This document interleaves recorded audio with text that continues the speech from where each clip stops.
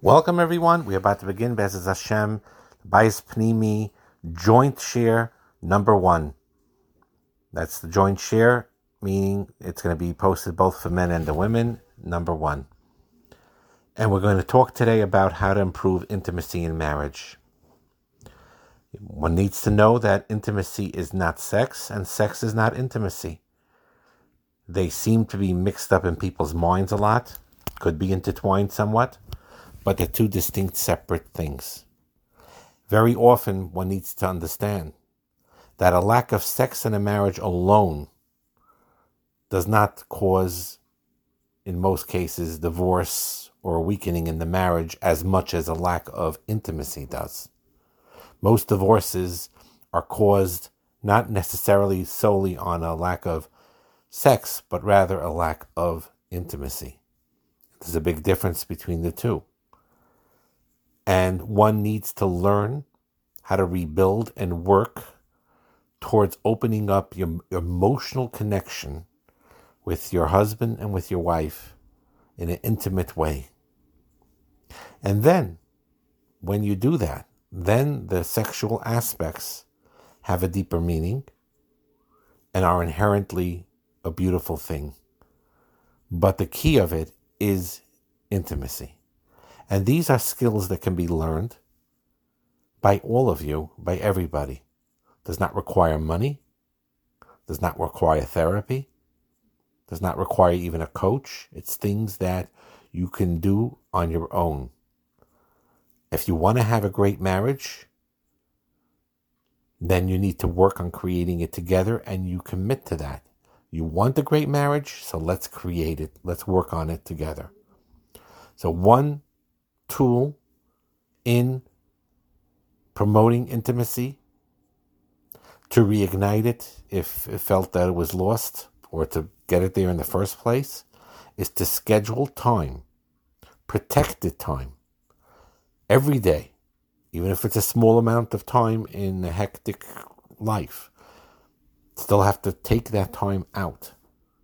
15 minutes, whatever, maybe 30 minutes, maybe Shabbosim or Sundays if you have more time, longer, whatever it is, just the two of you to spend time together each and every day.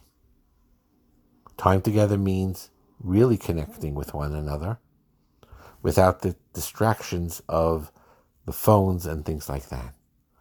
And to listen without interruption. That when your husband or wife talks to you and shares what they need to share, you listen to them without interruption. That itself promotes and creates an intimacy.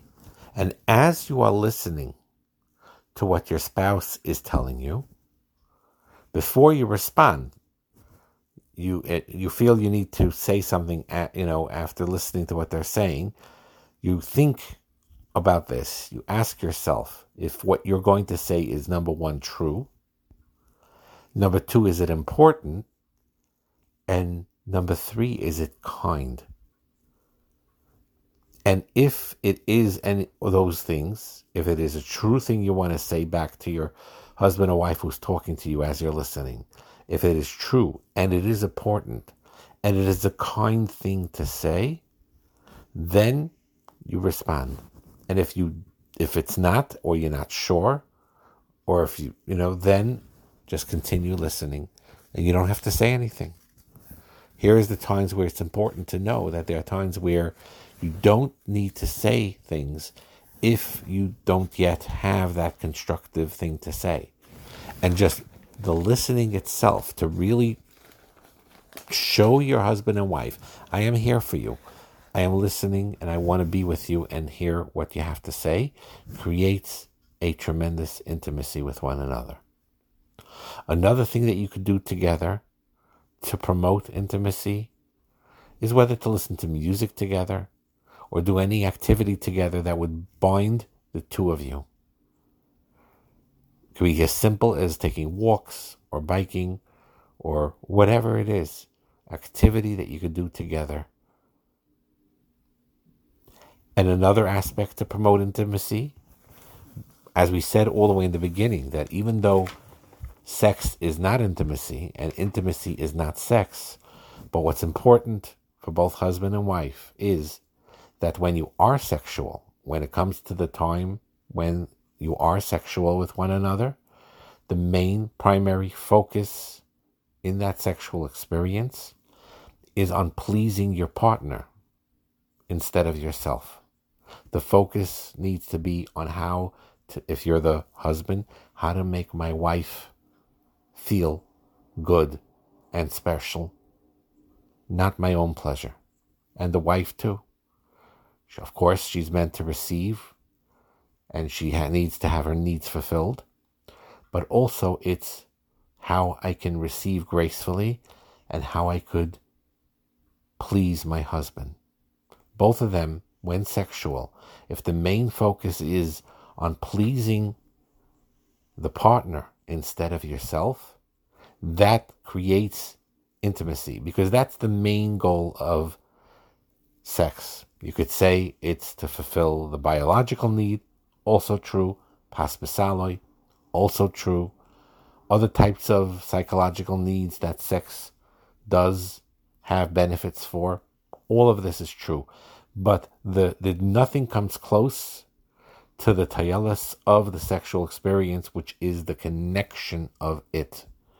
That's in the scheme of things, that's the real, most deepest and most important thing to gain from the sexual experience, is the connection, the emotional connection that could come through that vehicle of the sexual experience.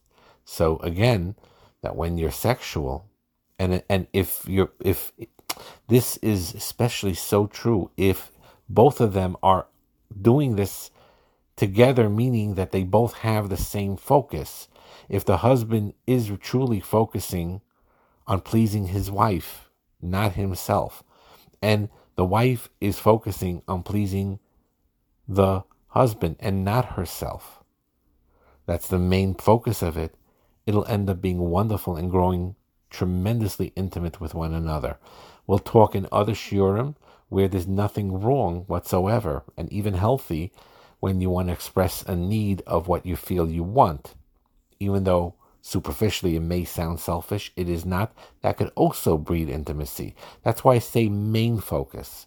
Main focus is to please your partner. But that you want to enjoy the experience yourself, and you want to talk it over and to express your needs so that your spouse could fill them, that's also a healthy thing. But that's the main nakuda is I'm here that with this experience that my spouse, my husband, if I'm the wife, my wife, if I'm the husband, should have that pleasing, pleasurable experience, and that's my main focus. Another thing also, which is a good thing that enhances intimacy, is one needs to know if, let's say you have a bigger mishpacha, or you have a lot of guests. There are a lot of people that have a lot of guests for Shabbos, or a lot of people over for Shabbos. It's very, very important, let's say you buy the Shabbos table, to still do your best to give your wife or your husband constant eye contact, more than anyone else. People don't realize how important this is.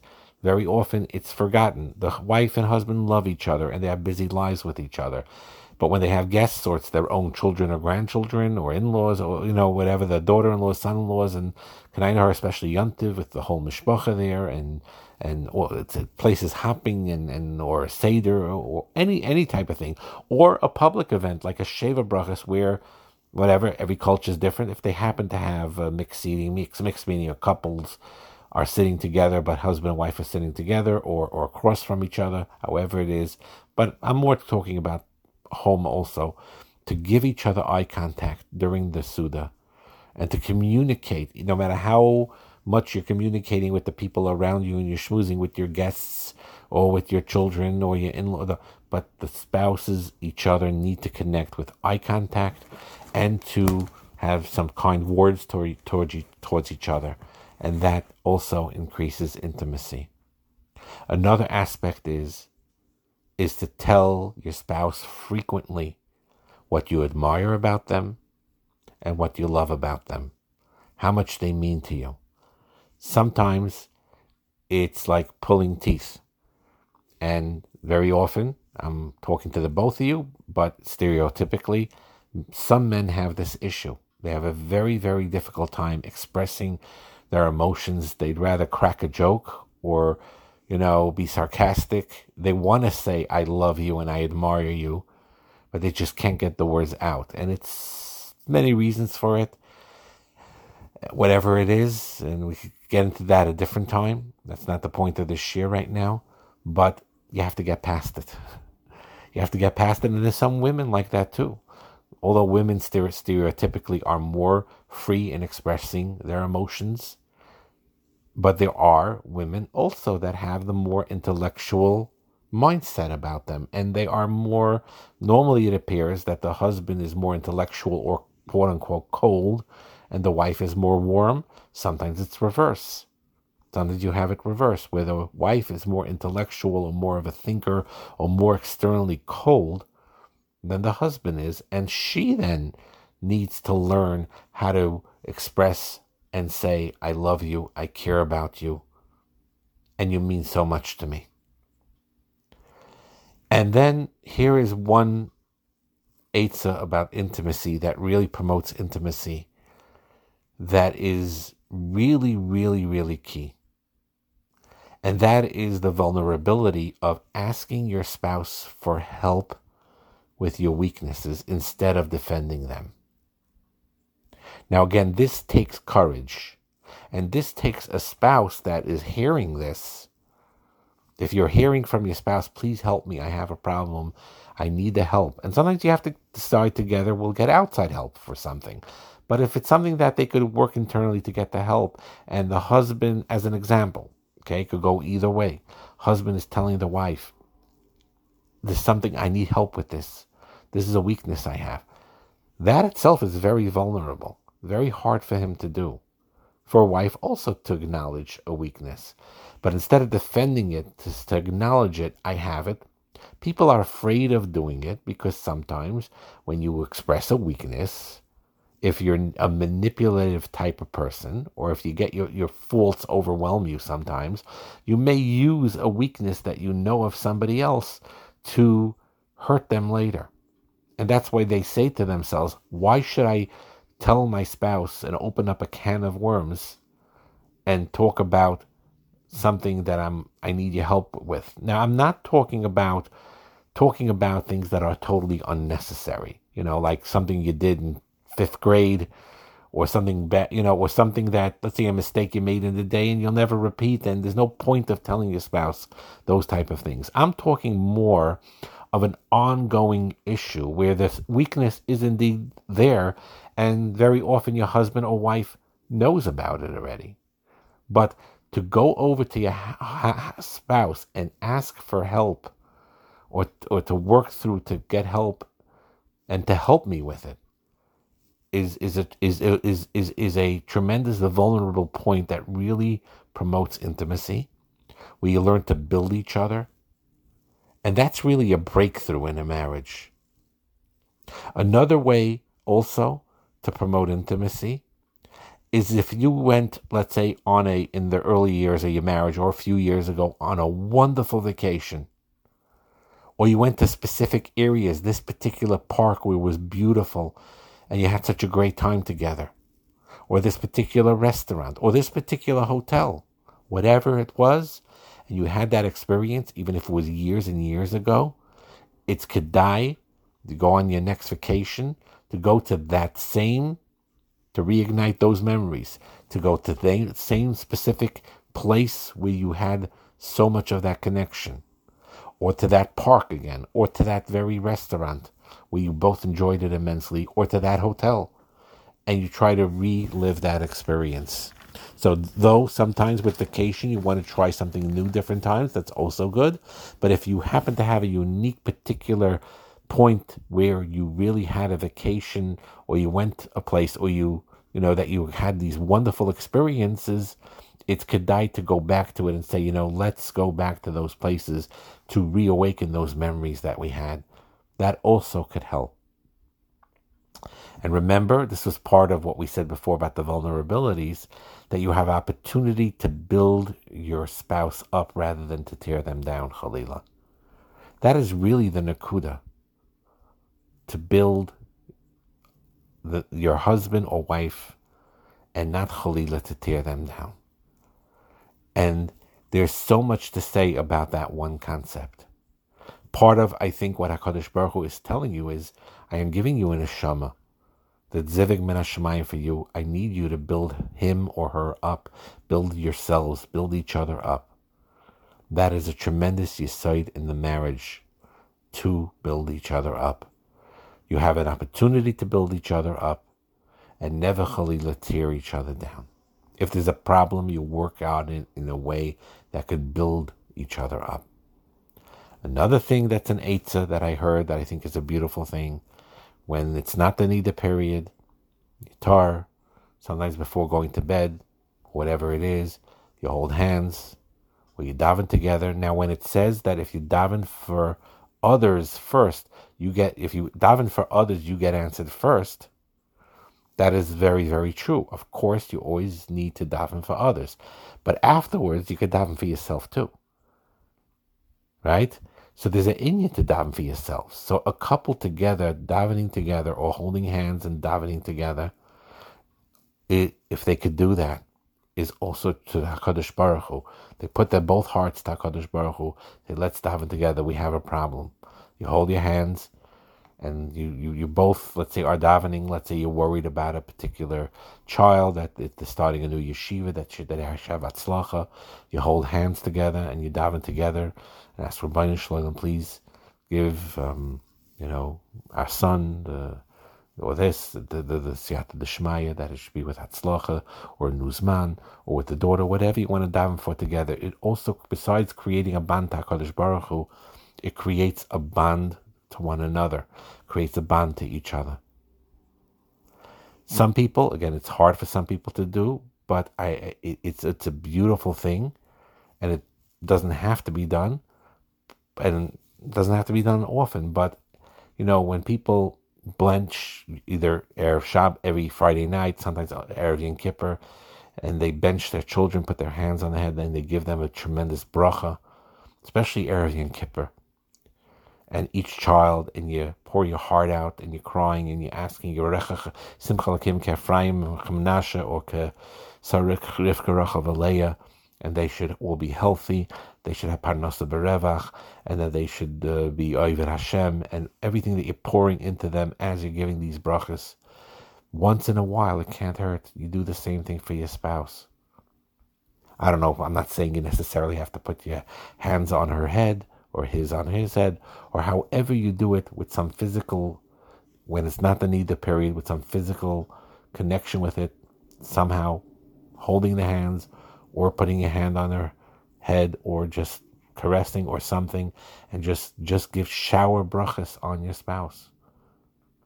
Once in a while. Make it every Erev Rosh Chodesh, or a short period Erev Shabbos, or certainly Erev Yom Kippur, in the privacy of your own room. No one else needs to be there.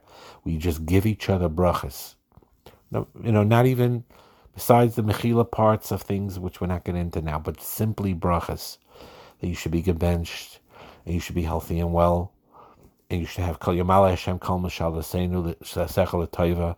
Hashem should help Baruch Hashem, that Mesh Hashem, let's say we should have Parnasa Berevach, that I could give you, Mesh Hashem should help. You should have everything you need. I'm asking Hashem for it. It's a tremendous thing how that really, really could create a tremendous closeness to one another if you give each other brachas like that. And to daven for each other, and all of these things. So these are all aspects of eitzos to do to increase and enhance intimacy, true intimacy.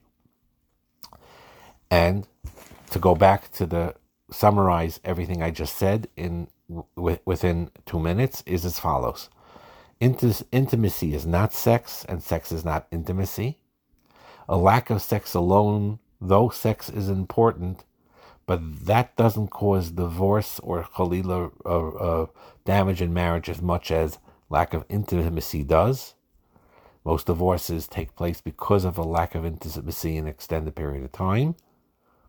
You can rebuild and work towards opening your emotional connections with intimacy. Number one, schedule protected time just for the two of you to spend time together each day. Number two, listen without interruption. Number three is when you're listening and you feel you need to say something before you respond, ask yourself, is it true? Is it important? And most importantly, is it kind? And then you could say it. And if not, just continue to listen. Listen, do a task together, whether listening to music together, do an activity together, just the two of you to bond by doing that activity. When sexual, focus primarily on pleasing your partner as opposed to pleasing yourself, as the goal in sex is the key of it, is although there's other aspects to it, the communication and the emotional connection is the real key there.